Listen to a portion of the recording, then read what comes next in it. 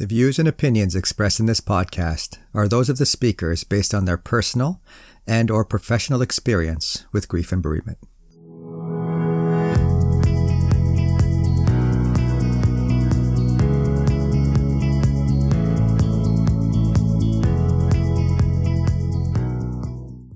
Good day, everyone, and welcome to the Lighthouse Beacon podcast.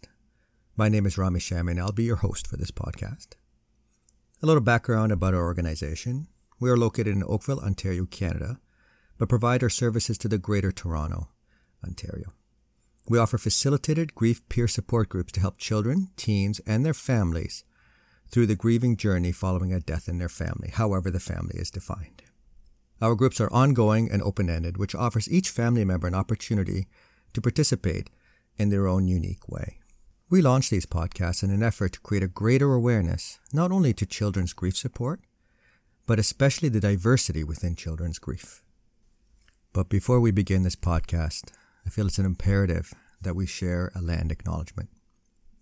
My parents are immigrants and refugees, and so it brings an awareness to me what has incurred for my parents to settle on this land, and we are all settlers in that regard. And a great deal of trauma, genocide, harm has been inflicted and experienced by Indigenous people for millennia.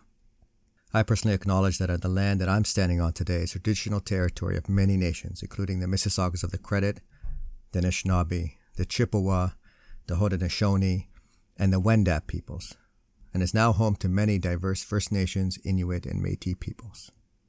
I also acknowledge that Toronto is covered by Treaty 13 signed with the Mississaugas of the Credit and the Williams Treaty signed with the multiple Mississaugas and Chippewa bands. And today, it gives me great pleasure to have on our podcast an innovative and exceptionally progressive colleague within the field of grief and bereavement. Dr. Joshua Black is a grief and bereavement researcher, speaker, consultant, and host of his own podcast called Grief Dreams. His work focuses on dreams and continuing bonds after loss, including prenatal and pet loss. As one of the leading academic experts in grief dreams, which can be dreams of the deceased, Dr. Black has directed his efforts on raising awareness about this fascinating phenomena through media interviews, in addition to speaking engagements and workshops. In addition to his website, www.griefdreams.ca, you could find him on Facebook, Twitter, and Instagram at Grief Dreams. Dr. Black is also a bereavement initiative manager at the BC Centre for Palliative Care. Dr. Black has also taught me a great deal in terms of the client care that I provide in bereavement support at Kensington Health, in terms of even asking about dreams of the deceased. Welcome, Dr. Black. Well, thank you so much for having me on and your willingness to talk about this subject. I always appreciate any time I can raise awareness on this and on this topic. And I also want to give a land acknowledgement from where I am. So long before Canada was formed, the Stalo people were the original land stewards, and they have lived here since time immemorial. They continue to live in the unceded Stalo territory known to settlers as the Fraser Valley and Lower Fraser Canyon of British Columbia. And I want to acknowledge and honor the contribution that Indigenous people have made and continue to make to our community, but also this topic. As much as I speak a lot on this topic, they value this topic before I came around, and they continue to value the topic. It's, Western culture that's starting to, and they kind of needed the research to then say, hey, this is something that maybe we should look at. And that's where I sort of come in. But it's, at the end of the day, it's not like I invented the topic. I'm just trying to raise awareness through the research aspect. Thanks, Dr. Black. Speaking of research, can you tell us a little bit more about the fascinating research you've done in grief dreams? You've done your doctorate in it. So can you tell us a little bit more about that? Let's just go back to the beginning, because the question is, why do I even value the thing? What is it about it that caught my attention? Because no one was really talking about it. And for me, it wasn't something that I set out to do. It was something that was almost put in my path as I sort of moved forward in my life. And so it was the death of my father that really transformed me in understanding the impact, grief can have on someone. And I was in university, I was 24 years old, so I was still a young adult. And I was still trying to figure out life and figure out my emotions and how to process everything. And so his death completely crushed me. Like, I had never really experiencing anything like that before and didn't have any supports. I didn't know about hospices. I didn't know about Lighthouse. I didn't know about really any supports that one gave within a community. And so as a good male, what I did was I just wanted to stop crying. I wanted to stop feeling the pain. And so I was able to do that, which is, I think, great for me as a goal, but really bad for me as a healing process, because what happened was the color went out of my world. So I felt the best way to explain it is that once I stopped feeling, the world became like black and gray.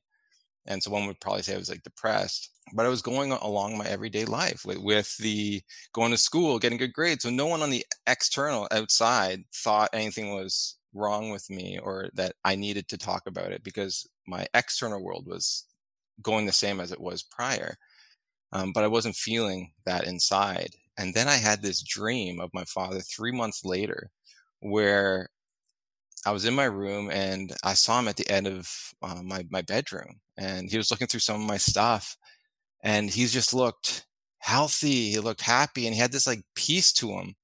And the importance of that is that I've never seen him like that in my entire life. So this wasn't like, to me, this wasn't a memory in the sense that, because he always had this trauma that he carried with him, and he liked to cope through like drinking and other types of behaviors. So for him to have this peace, it was just remarkable for me. And I just went up to him and I hugged him and I said, "I'm going to miss you," acknowledging his death. And I told him that I loved him. And then, so like we hugged and I woke up. And what was interesting was when I woke up, the color was back. So my whole world completely changed in a matter of this one dream. And for me, I still don't understand it, but I remember sitting at the end of the bed thinking, what was that? This was different than anything I've ever experienced in my life. And I didn't even know this was possible. I wasn't asking for one. It just happened. And I appreciate that it happened, because I'd still probably be in that space if it wasn't for that dream. And I've always kept that dream so close to me, because it was I would say the most single thing that impacted me on my grief journey. And then the one thing that was also surprised me at that time was I didn't tell anyone. I kept it to myself. And it was only when, some things, I finished school and I went and I tried to go my career path, which was to be an elementary school teacher. That was like my desire, or my dad's desire anyways, for me. And then when I sort of had a moment there where I just felt that it wasn't right, it didn't feel right. So I'm like, what feels right? And I didn't know at that time. So that's when I volunteered at different hospices and in the bereavement program. And what I found was people were asking about these dreams to me, and I wasn't talking about them. I wasn't bringing them up, but they kept asking these questions to me. And I was very curious because I had my own. And at that time, they're all very positive. And people are having negative dreams, very horrifying dreams. And other people weren't having dreams. And want to know why. And so just out of, I think, service to them and also try to make meaning of my own loss, I thought, could I help them to understand what's going on? And when I looked at the research, there wasn't anything there for them that I could actually give them. So that's when I decided to then pursue my master's program in psychology to look at this topic. And then I realized I needed more time to actually answer the questions that they had. And so I had to do a PhD. It wasn't, I didn't have a choice. And the beauty is there was no program that I could have went to. So I always have great gratitude to my supervisors who allowed me to do something that they didn't know anything about either. And that's just something special in the sense of, having a supervisor willing to take you on a new subject matter in general. So, and then here I am trying to raise research. So the research itself, like there's a lot we can sort of talk about in any different direction, because there's just so much I've done. But I think the biggest thing that I've learned throughout it and throughout the journey was I went in thinking one thing, but I realized the topic is so much bigger than I ever even knew when I started the journey in grad school. And there's so many biases and interesting interpretations on the topic that can really hinder people throughout the process. But also there's a huge hesitation for people to even bring up the topic within their bereavement support groups, in their training, really, which is interesting to me to see that there still is in some ways. But the research has helped. as I sort of move forward to sort of validate that it exists. I think people didn't believe it existed or didn't understand the frequency on which people can have these types of experiences. And so just in the research that I've done myself, after spousal loss within the first year or two, or partner loss, it was 86% of individuals had at least one dream of that deceased partner or spouse. After pet loss within the first 6 months, it was 78%. And then after a miscarriage, it was 57%. And that was with both the partner and also the birth mother. We sampled both of them. And so it was 57% within the first year. And so that's just like, if you really look at those numbers, that's ginormous. So this is occurring. And as you would think as time moves on, people will have these more experiences. And then also there is one, since it's a study that has been done on children, and they looked at children who were in a bereavement camp after a parent died. And what they found was 55% of the children had a dream of the deceased parent. So when you start looking at all the people you've probably come in contact with, all the people you've supported, majority of them probably would have had a dream that may have been amazing, like mine, and really changed me. And it's the reason why maybe they have done so well, or the thing that they've clinged on to or gained guidance from. Other people may be having nightmares and it's causing sleep issues that are not being acknowledged. And so when we look at the difficulties that people may be having within their grief process, when you don't ask about their sleep or their dreams, you're really minimizing the impact of those. But those can have a huge impact in anything that you're trying to do, because sleep is so important when it comes to just emotion regulation, about just your cognition, problem solving, memory, like everything that we're really trying to work people through. Also depression, suicide, ideation, even health. So it has such a huge impact on people's feelings and how they can progress through the healing process. And then the dreams itself, if people are having negative dreams, it can actually result in people having this sleep deprivation because they are afraid to go to bed. And so there's ways that we can actually work through that. And I think that's why it's so important to talk about it. But also dreams in general, as I see, they're like really a best friend in many ways. They're trying to tell us something that a lot of times we're not acknowledging in waking life. And so we can actually utilize those as just tools. And I think talking to just people who, support those who are bereaved, children or adults, is the fact that you don't need to know what a dream means. You just need to know how to talk about it, and to be able to just talk about it freely and ask questions and value the experience. Because I think a lot of people have this discomfort because they're not trained in the area. So they sort of push it away, but it's not as difficult as people, I think it needs to be. And I think that's why education is such a big part of that. And that's sort of, really what I'm doing. So I could talk more and more about it, but that's sort of just the huge impact on, what these dreams can do in a journey, and also that they happen within children too. And these dreams can be so real, it can actually confuse people, adults too, but also children, on what is actually going on. What is death? Are they alive still? And there's a lot of things that can happen because of these dreams that if you don't ask about them, they can sort of impact people on the side. And it's just good to know what's going on. Thanks so much, Joshua. I remember it must have been about 2 or 3 years ago now when I started doing bereavement support for Kensington Hospice. You asked me, why aren't you asking your clients about grief dreams? So I started. And it's amazing. What I found is that I asked my clients once about the possibility if they have any grief dreams. And in subsequent sessions that we have, they actually come to me and say, hey, Rami, I have a grief dream for you. Rami, I got something to share with you I dreamt about, whoever it might be. It's really amazing how it just started almost a momentum and an awareness of their own grief dreams.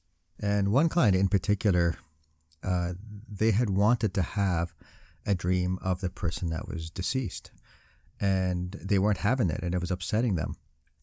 And so you educated me in terms of how to support this person, in terms of asking them what dream they would want to have of the person that was deceased. And that in and of itself helped that person immensely. So a lot of gratitude to you, Dr. Black.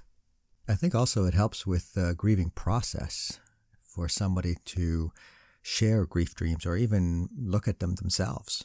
So that all being said, Joshua, how do you see this relating to children who are grieving? What have you seen? How does it relate to them? Well, there's there's a lot of ways. As I sort of said, some children may be afraid to go to bed, and so they become sleep deprived. And you could understand what a sleep deprived child feels like or looks like. You have your own children. And so, it's very hard for them to emotionally regulate even further. It's harder for them to function. Said like it just sleep is so important. And so that also impacts them on how they interpret the dream. So you have this impact on the sleep, but you also have this impact on when they're awake on what that dream means to them. And children are people in general are interesting on how they interpret things. And, your culture, your beliefs, everything is intertwined in that. The experience itself on what is said in that dream can have a huge impact. And so that in itself, I think, is very important, because just because someone tells you a dream, you don't know how they're interpreting that dream. And the interpretation is very important to understand what they're actually looking, or how they're looking at it, to understand what to say about that dream. And so, yeah, I've seen people just be very confused. It's the most part. They're just very confused. Yeah. And children the same way. And I know the one study that did look at children in after the parent loss, a lot of them were scared because they didn't understand it. They felt that the person was back again. They felt it was a real experience. And another reason why they felt scared, because they felt that the deceased was watching them. And so they kind of felt distraught because there's things that they were doing that the deceased probably didn't approve of. And so they had this guilt for now the deceased is watching them, right? Like on what they're doing. And so it's just like, it's understanding. And also it said like children are still trying to understand what death is. And these dreams can really confuse people. And there's even dreams where not all dreams are positive. I think that's the most important thing. Some dreams I've seen just in my research and in different cultures where the deceased may even try to convince the person to kill themselves. And to understand that for a child, there is in Brazil, I remember there's this one study that was done where there's this myth or this like thing that people say that if a parent dies, the deceased parent may come to the child and try to take them with them because they're still attached. And so they're referring that to in a dream. And it's very interesting when you look at different cultures and how they sort of see some of these images. And there's other cultures that have this very similar thing with adults, as if, remember one in the Azabeno people, or no, the Torja people, what they sort of found was one of the things that they say is if a bereaved has a dream of the deceased trying to take him to the afterlife, like forcefully, that means that person's going to die soon. And so you have this very similar theme of, this certain type of dream equals sort of almost maybe a death to the dreamer. And then even in my own research, this dream has come up actually 3 times. I've collected over thousands of dreams. And what's interesting about that is that it was related to the highest forms of trauma. And so like it was a scale, I think the trauma scale was at like 1 to 5. It was at like a 5. For 2 of the people, a third, it was a little lower. That person stated that once they had that dream, they decided to go to therapy because they felt something was, they needed help. And those dreams can be very negative in the sense of deceased dragging them to the afterlife or trying to forcibly convince them to kill themselves. Or it could also be that they're trying to convince them very happily. So because the one was a spouse that died, they're trying to convince them that was the only way to be together, that they had to basically end their life. And so when you look at that, you understand even more the importance of asking about these dreams, because for a child, if they had a dream like that, it's not very common, it seems. It probably relates to more trauma and maybe even suicide ideation. But the biggest thing is if we can understand what's going on, it can give us a snapshot of how they're truly doing, and to be able to talk about that. Because if children think death is reversible, then all of a sudden they may, think they're going to meet the deceased, but really they're ending their own life. And so this is why it's very important. I haven't talked about it too much, but it's always something that I'm trying to bring up now in conversations, because it just really hits people a little bit differently. As much as we can have these very positive dreams that change our lives, we can also have these other dreams, and you can see them across cultures, which I think is very fascinating. So it's definitely a human experience, and I think it signifies more trauma than anything that the person's actually dealing with. So, Joshua, when we started these podcasts, it was about, diversity from the conventional perspective, such as multiculturalism and ethnicity and language or what have you. But we've really shifted it to be diversity in terms of the grief support, the ways people are grieving, the way children are grieving. So that being said, it's a probability that people listening to this podcast are those who actually provide grief and bereavement support for an organization such as someone like myself. And of course, that could also be people who are grieving and hopefully teens, youth, and children. So how would they navigate grief dreams? For people who are experiencing grief dreams, how would they navigate them? What do they do with them? How do they talk about them? And also for those who are providing the support, the grief support, how do they provide support in terms of grief dreams? Do they need special training? Do they need the special education? How do they go about doing that? It's a big question, but I think the first thing is to really understand, dreams in whatever context that they understand it. And for most people who support the bereaved in whatever culture, I know in Western culture anyways, there's not a lot of awareness on what dreams are or the research on dreams. So it's hard to talk about something when you don't have any kind of understanding about what you're really trying to talk about. And so for Western research, what they sort of found is that dreams represent our waking life for the most part. So when people are more joyful or happy, they're going to have more positive dreams. When they're sad or depressed, they're going to have more negative dreams. And so it really is reflective of what's going on in one's waking life. Now, with that, dreams can be passive in the sense of just a reflection, but they also can be very active in trying to help us process what actually is going on. So with that understanding, you can then sort of shift to sort of understand maybe what's going on with some of these dreams.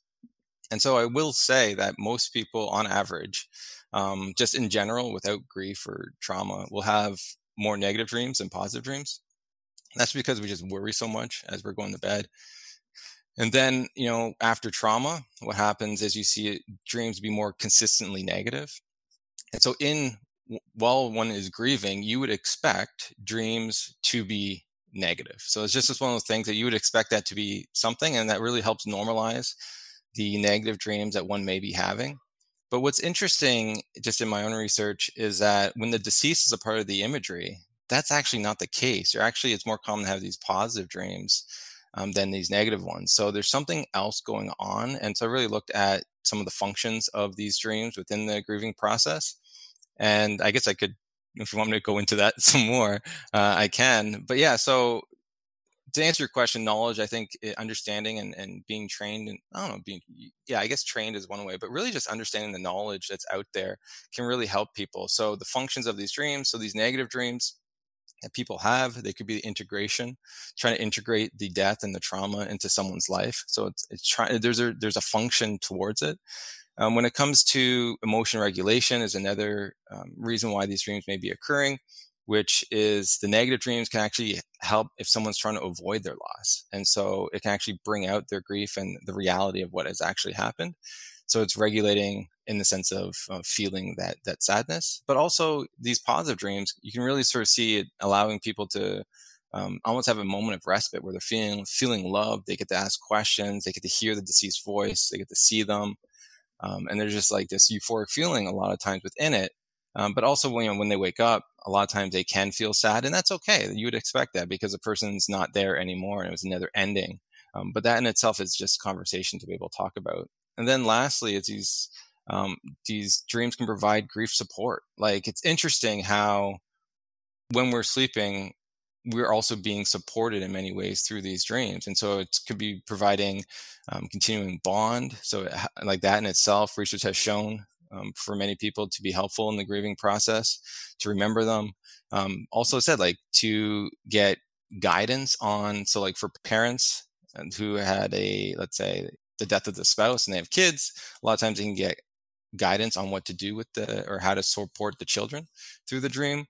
The children themselves can get support from the parent if they died, in the sense of feeling proud that they're doing a good job, that they still love them, they're still part of the family.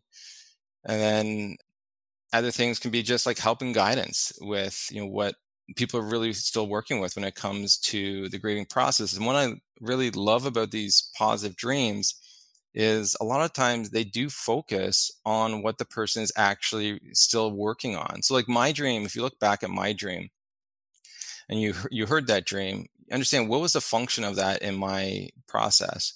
Well, the first thing was I got to say goodbye, and my dad died very suddenly. I never got a chance to say that. So that in itself was a block that it was working on it for me.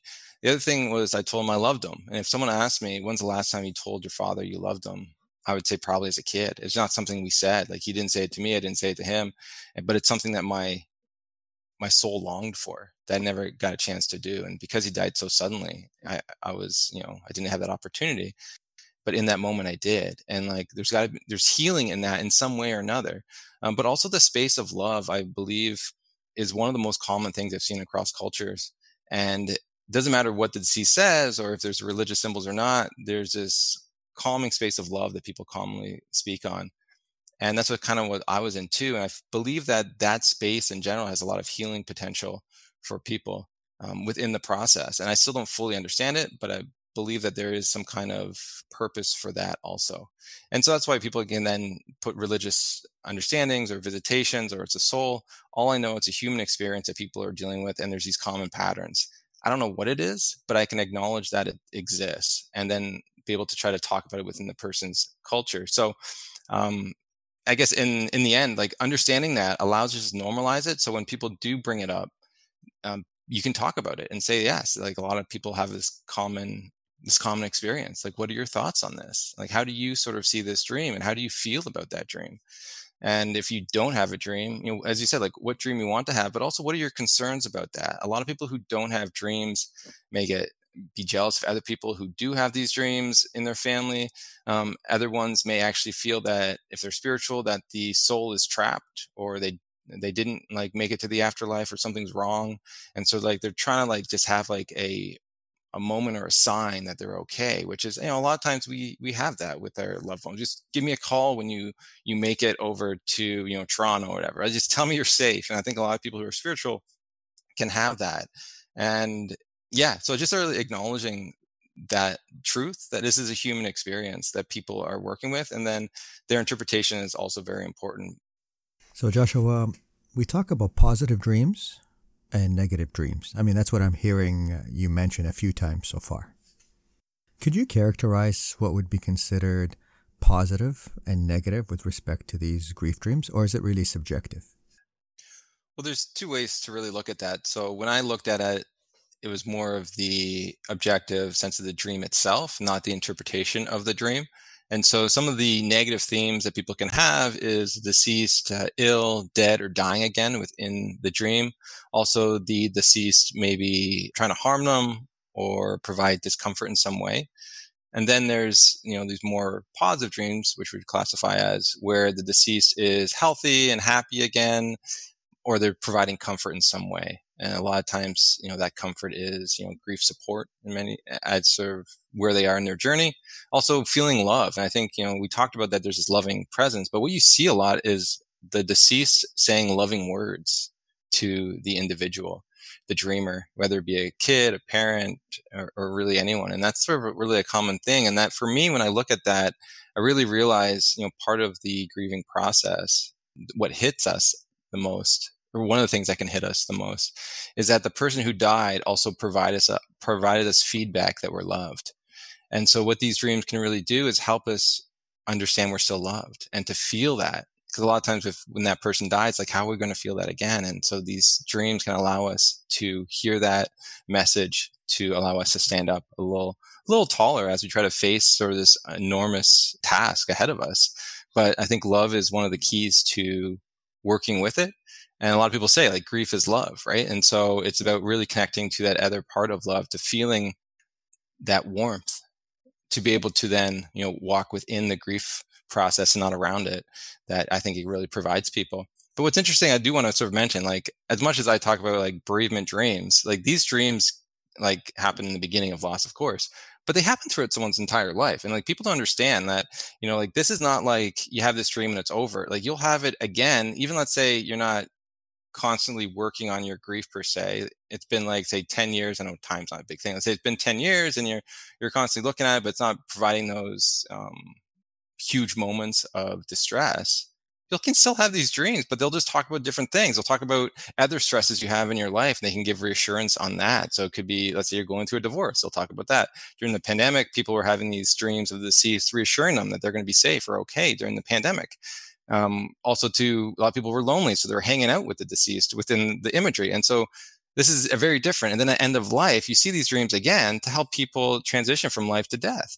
And so this is a very fascinating phenomenon. For that, I think that's another reason why. It's not just that it's helping people through the initial process of working through their grief, but it's a lifelong process that these dreams are coming to help people through very difficult moments in their life, even right to the end of life. And I think that's a very beautiful statement, that these dreams, they're special in one way or another. I don't know how you classify them, but there's something going on that really makes these very special. And at end of life, they have very comforting dreams too. They can have negative dreams, but it's more common to have these positive dreams, like in the beginning of grief. So the function of the dream seems to be very similar throughout one's life.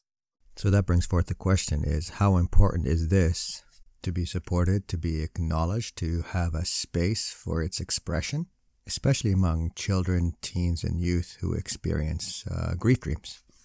I mean, just to add to that, if we've had a lifetime of supporting grief dreams from the time we're children in learning and acknowledging and holding space for them, that would be immeasurable, wouldn't it?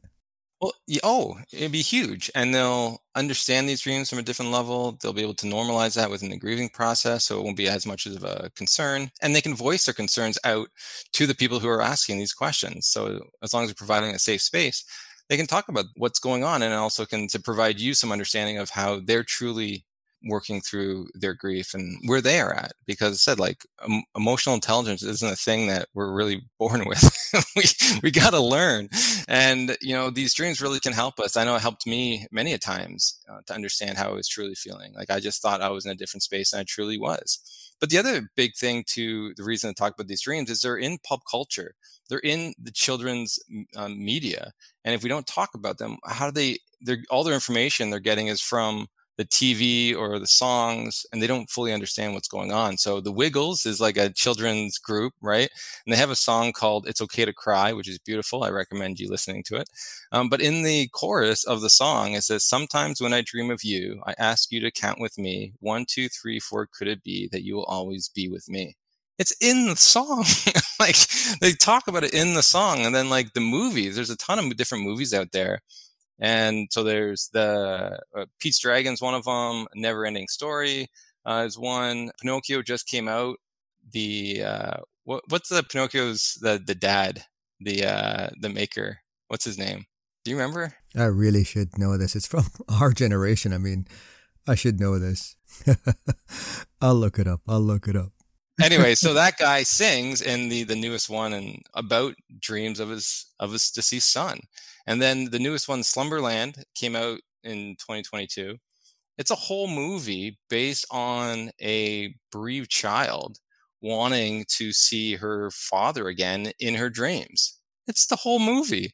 And it's a very beautiful concept of how they sort of did that. So I really recommend people watching that movie, because they did a lot of justice to the topic through it. And then right at the end, it's beautiful, because the ending of that dream really ties everything to what many of these dreams are, on how they can really help people within their grieving process, and how people take that as they move forward in their waking life. Like, these dreams are not just dreams. They can be very transformative experiences for people. And shouldn't we want to know what transforms people? Like, we want to know what, how people get harmed, but what about transformed? And I think there's something special about that, because we can utilize those techniques or understanding of the grief journey through understanding what's going on in people's dreams to say, oh, interesting, I didn't know that about. That's a great way of approaching that topic. It doesn't matter if you believe it's a visitation or not. It's important to understand that it's affecting the person in the moment. And whether it's a visitation, the deceased knows what you're thinking and what you need. If it's your mind, the mind knows what you need. So it doesn't really matter like what your interpretation of it is. It's more or less what's going on and how is that how is that helping the individual as they sort of move forward. And yeah, that movie is phenomenal. So I definitely recommend people watching that. That's with Jason Momoa. I know you've told me to watch it. My kid has seen it and I'm definitely going to watch it. But when you talk about transformation, it's amazing how intersectional that is with children's grief because, and something that symbolizes children's grief is the blue butterfly, which speaks to transformation, evolution, becoming. And here we're talking about grief dreams that can catalyze just such a transformation. Yeah, sometimes the person may think, oh, it's because they went to therapy or they went somewhere and it helped them. We don't know if you're not asking about their dreams, you don't know the influence of these dreams in their waking life. That some can be very traumatic in the sense of really hindering any kind of process one can have in therapy or as they sort of move forward. But a lot of these can be very positive for children to be able to work through their emotions or to feel loved, to feel that they're the parent still with them in some way. And I know there was one dream I read. It was a teen. I'm just going to sort of read it here, that the mom died by suicide. And so then he had this dream basically of him basically asking her why she killed herself. And she told him that she knew she'd never be well, that she wanted him to have a life free of her antics and unpredictable behaviors. And he understood and he forgave her. And that was just a very transformative dream for the individual to be able to forgive someone for that, but also to hear that from the individual. And, this happens, throughout different age groups. And so when we can understand that, we can sort of understand how these dreams can reflect. And you don't need to know. This is the other really interesting thing about these dreams. I've had a guest on that never knew her father. So he died when she was still in womb. And so they never had that bond. But it was through these dreams, she's actually developed a bond with her father. And so one of the dreams that she had when she was 13 was basically her dad saying, when she was 15, she basically goes to this waiting room and there's a lawyer told her that it wasn't her time for her to be there yet. And then in the back, she basically saw her dad, like he was an employee or something, but her dad yells from the back, "I love you. I see you every day. You are so beautiful."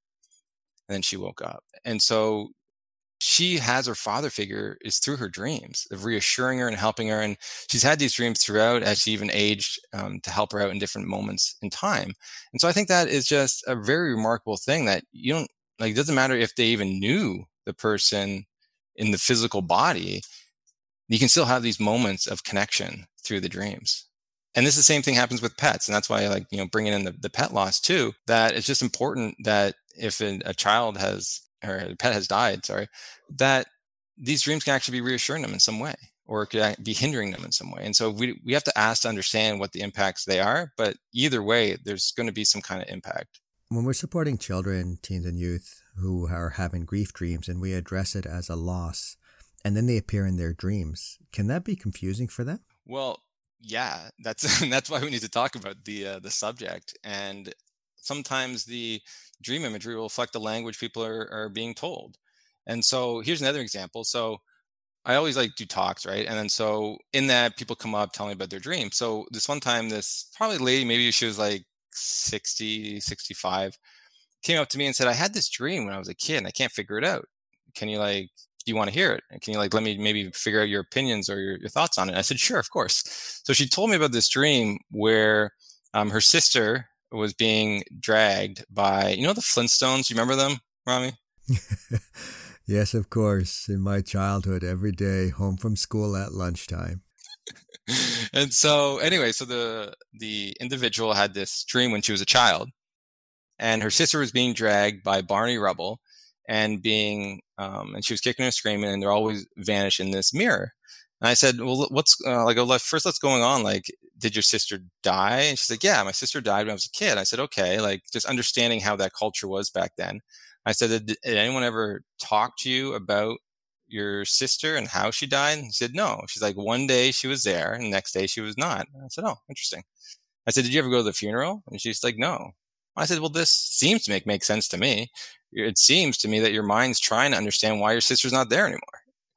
You just for Barney Rubble to drag and then basically take the sister and to make her disappear, there's confusion on where the sister went and why she's not there anymore." And so the child, because she wasn't talked to, had to the mind was making up a reason because it was causing so much distress. It doesn't matter if it makes sense or not. It's the mind's trying to process why the person's not there.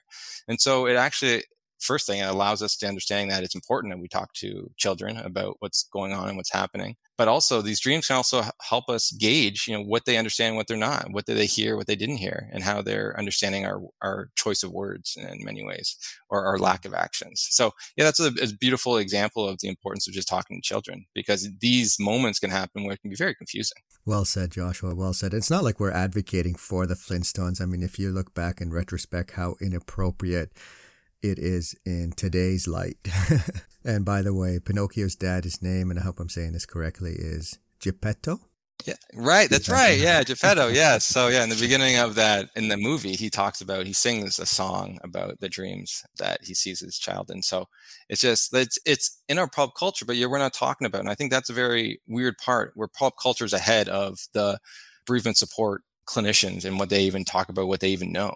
And it should be the opposite way around. And so hopefully people, like say, through this, just understand the importance and then learn more. There's so much more to learn, said like at the end of the day, but just valuing that we need to learn more, I think, is the biggest thing that I sort of see in this topic. And whatever way you learn that, you said the website, there's a lot of questions on there where I go into detail on some of the common questions and stuff like that. But also just asking the question, you learn a lot. Like I learned a lot of my stuff just by asking people's opinions on the dreams they've had and to explore those a little bit more.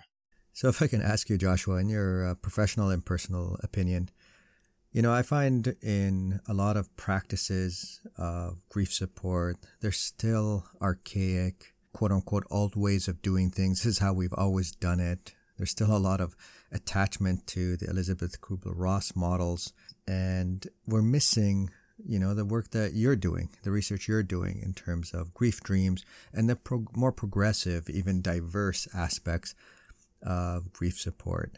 Why do you think that's the case? What is it about being more progressive in grief support that limits us to the ways that we can provide grief support?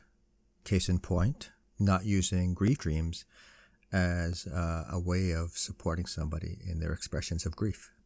So that's quite a loaded question. So why do you think that is?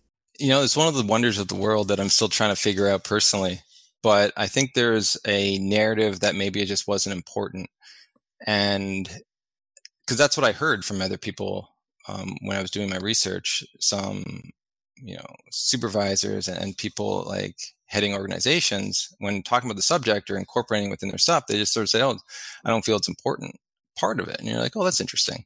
And so where did they get that training? And I think, personally, since we talk about cultures a lot and the indigenous people, I think because one of my theories is because the indigenous people valued it, the Western culture, when they came, devalued it.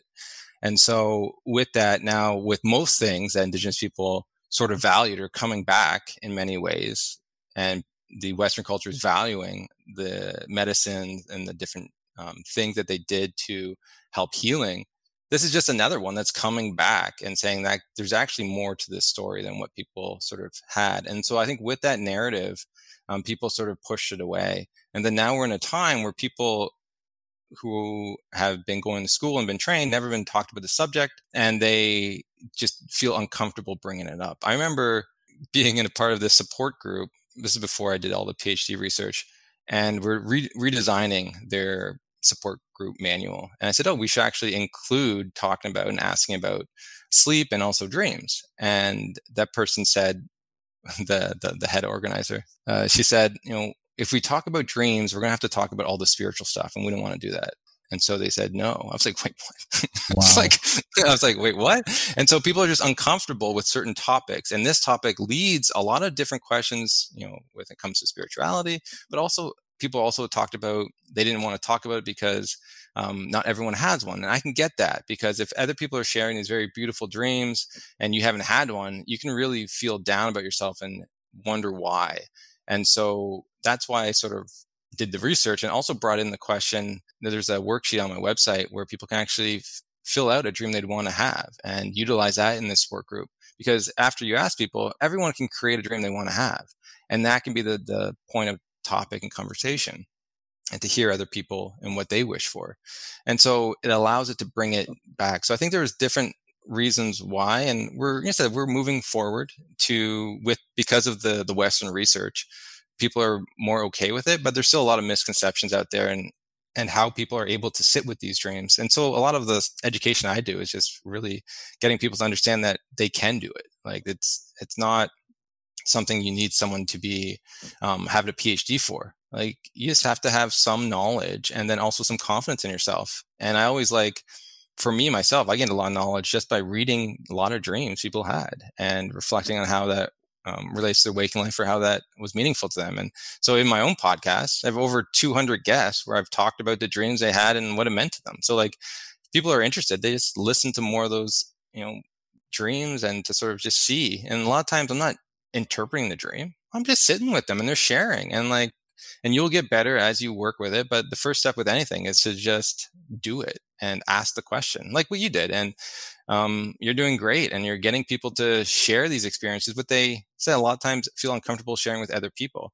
And so it just showcases that you yourself are providing a safe space for people to open up. Because if they open about their dreams, what else can they open up about that they may not sort of share? So it's just one of those things that I see as an important part as we move forward when we talk about grief literacy, to include this as a part of that. I love how you say that, just to sit with their dreams. Because sometimes it's really nothing more than that, just sitting with their expressions through their dreams. I think oftentimes we misconstrue or misunderstand that we have to interpret the dreams. And that's really left with the person who's having the dream or wanting to have the dream. With the clients that I support, it's amazing, maybe not an excitement, but the exuberance they have when they want to share something about their grief experience that nobody else is acknowledging or listening to. And that's usually grief dreams. So, important measure of any form of support is risk. So what are your thoughts, Joshua, of any aspect of risk that may accompany supporting people in their grief dreams? Well, it depends. If the person's saying that they know what the dream means, it's, like the support is saying what it means. Well, there's a lot of risk because they don't truly know. And the best thing that we can do is just ask questions about it to try to help the dreamer connect it to their waking life. And that's sort of what I teach more than anything. I've seen so many dreams, I can have an idea of maybe like what's being processed or what someone may be dealing with, but I never sort of just assume. And a lot of times it's that assuming is where people get into the trouble rather than listening and then asking further questions to understand what the person's interpretation of it is. A lot of times the dreamer can get into trouble with going online and trying to look at a dream dictionary, try to figure out the meanings of their dreams, which people just don't understand dreams. They'll go to that because that's all they know. And I feel for them because that's the worst place to go, because everyone's dreams is so unique to them and their own experiences. It's their own language. They're talking to themselves in their own language. So if you're going somewhere else and trying to see what something else is being interpreted as, like a swan or whatever, well, that's their language, not yours. So in cultures, sometimes like the cultures will have certain symbols, then that may be the case, that culture meaning for that symbol reflects accurately. But it could also be that person's experience with a bear is different than the culture's experience with a bear. And so just really the person trying to understand it themselves. And so there are workbooks and stuff out there. But yeah, that's the biggest thing for the person, the dreamer, is maybe a misinterpretation of the dream based on other people's information or their own biases when looking at the dreams. But also the support person, their own biases can actually hinder them because it could actually lead them astray. And I've seen that many times. One moment I saw this was there was an individual who said that they had this dream of a bunch of deceased family members all around a table. And then the person in the group spoke and said, I heard if you dream of a lot of people, it means that someone close to you is going to die soon. I said, this isn't going to go well. In my mind, I'm like, this isn't going to go well. And then that person says, my grandma's, she's pretty old. Maybe she's the one that's going to die. And then it clicked. The person said, but what happens if it's me? So now the person's fearing for their own life because they feel that was a premonition of their own death, which there's nothing to say it is. But now that person's carrying this fear of life in them because of someone's interpretation that they're taking on as their own, or I don't know how they even know that, but whatever. And then I chimed in and said, actually, just in my own limited amount of research, I looked at someone's dream diary, and what happened within the dreams was that as the person started to heal, deceased dream members started to be a part of the imagery. So at first it was just the father, and then it became the father and grandmother. And so it actually could reflect your healing process. And then the person said, oh, I like that interpretation so much better. And so because now it took away the fear and added this, actually, you're probably doing a lot of work within your grief that you should be proud of, and this may be a reflection of that it doesn't need to be one-on-one. Maybe that you can have more people. There's still a lot of mystery, said, like, to what these dreams represent in someone's grieving process. But the way that went down, if I wasn't there, that person would have been so distraught and would be afraid of these dreams as they move forward. So it's just always important not to just say things because someone told you, but to actually look at the research to sort of actually have some kind of opinion on it based on that.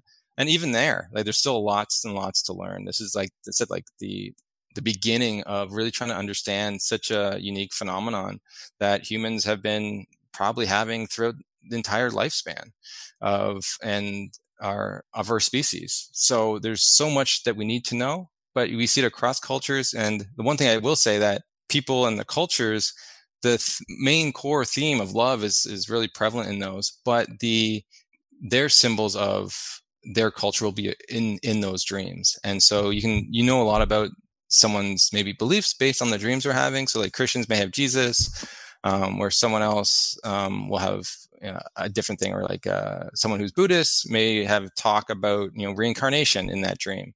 And those dreams are interesting in itself, because some people believe that a dream of the deceased may be even positive, even though it's positive, can be a negative experience for them with the interpretation, because they believe that if they're having a dream of the deceased and then they're feeling that it's a visitation, it means that the soul is not reincarnated yet. And that can be a negative thing for them to process. So there's merits that they would do to then try to reincarnate the soul faster. And so there's just understanding the different culture aspects is, I think, very important also as we move forward. Yeah, absolutely fascinating, Joshua. Something you mentioned that I find sad, but also interesting in a way, is how Indigenous peoples have spoken about grief dreams for generations. And now we're talking about it as if it's something progressive and we're pioneers in it, when they've been talking about this for millennia. So one other thing I want to put forth to you, Joshua, is, if you haven't shared enough with us today, is I've been in the field of death and dying care for many, many moons. And out of 3 or 4 people that I serve that die, I have at least 1 or 2 grief dreams of. I wonder, in whatever sector you provide support in, whether it's palliative care, hospice palliative care, death doula, grief and bereavement, I wonder if we're missing a domain of support for ourselves as professional caregivers. What are your thoughts on that? Yeah, I think it's just acknowledging the fact that in our professions, whatever they are, the people that we serve, we care for. And with that, we grieve for when they die. And a lot of times we try to separate that as if we're like robots. And so there's policies in place to, like, say, oh, you don't need support because you're not supposed to, you're supposed to care about everyone equally. It's not the case. Like, we're not built like that. And so these dreams are just reflective of some state of maybe trying to acknowledge the grief within ourselves, or process that grief alone, usually within ourselves. And a lot of times when it comes to the service support, a lot of times when the dreams I've heard anyways, there's probably more, but the dreams themselves help the individual know that they did the best job they could and that they're appreciative of that. And in a service industry like a hospice or something else, it could be that, we don't get that kind of support in our environment where we feel that we're doing a good job. Like, we want to do more for our clients, and it breaks our heart when they die and we question, did we do enough? And these dreams can reassure us that we did, and how beautiful that is. But it also speaks to the environment in which the person is working, where they're unsure. And if they're not being supported in their grief also, well, they're also unsure that if that grief is even appropriate. And if they tell someone may diminish that grief. So asking about dreams is great, but also just understanding, like, we care about those we serve. And if we do that, we're also bereaved when that person dies. And we got to find someone to be able to speak about that with. If not, we're just going to hold that and burn out, and it'll just come out sideways in many ways. So you see that, with this, and also with people, just like any really profession, you're dealing with a population that's dying, any population that's dying. And I just want to sort of mention, so like, when I was a part of this teens group where they brought me in because they asked the teens, what topics they'd want to talk about.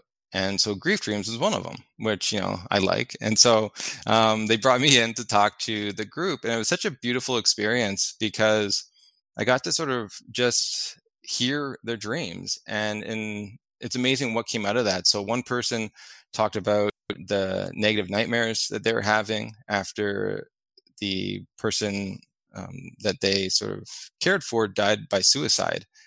And this was going on for a long time, and it impacted their sleep and all this sort of stuff. And it was amazing to hear the stories, to then be able to talk about the dreams and reassure them on what one can do, from that, but also hear what kind of dreams the individual actually wanted to have beyond that. And when I got off that call, it was interesting, was the host, or the person running the meeting, said it's the first time the person opened up about the death of that died by suicide. I think that was very fascinating for me, because I was just asking about dreams, but what came was this other whole load of information that the person wasn't willing to open up about. But just because it was a dream, it felt safe. And so we talked about it, and the person, I feel, enjoyed that experience and that opportunity to just really talk about that and learn a little bit about dreams. And another person said that they had all these like negative dreams also, but it was a lot. Like it was, and I was like, because usually you have one or two or maybe three, like, every couple months. But this person was having them a lot. And I said, is there a pattern to, these dreams that you're having?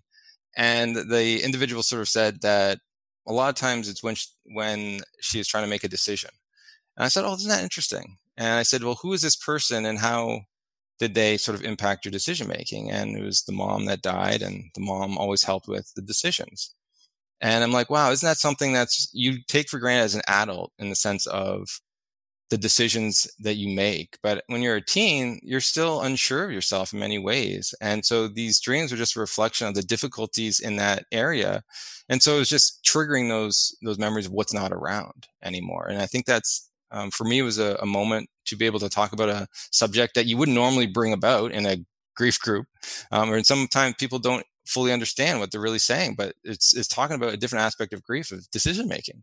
And the dreams, because we talked about the dreams, that came up. And to be able to talk about that one subject would have made a difference for that person, because they're talking about an area that they were really unsure of before, and they can have more confidence in what they're doing. So it was just really interesting. Just by bringing up the topic, new information can come for people who are trying to support the individual.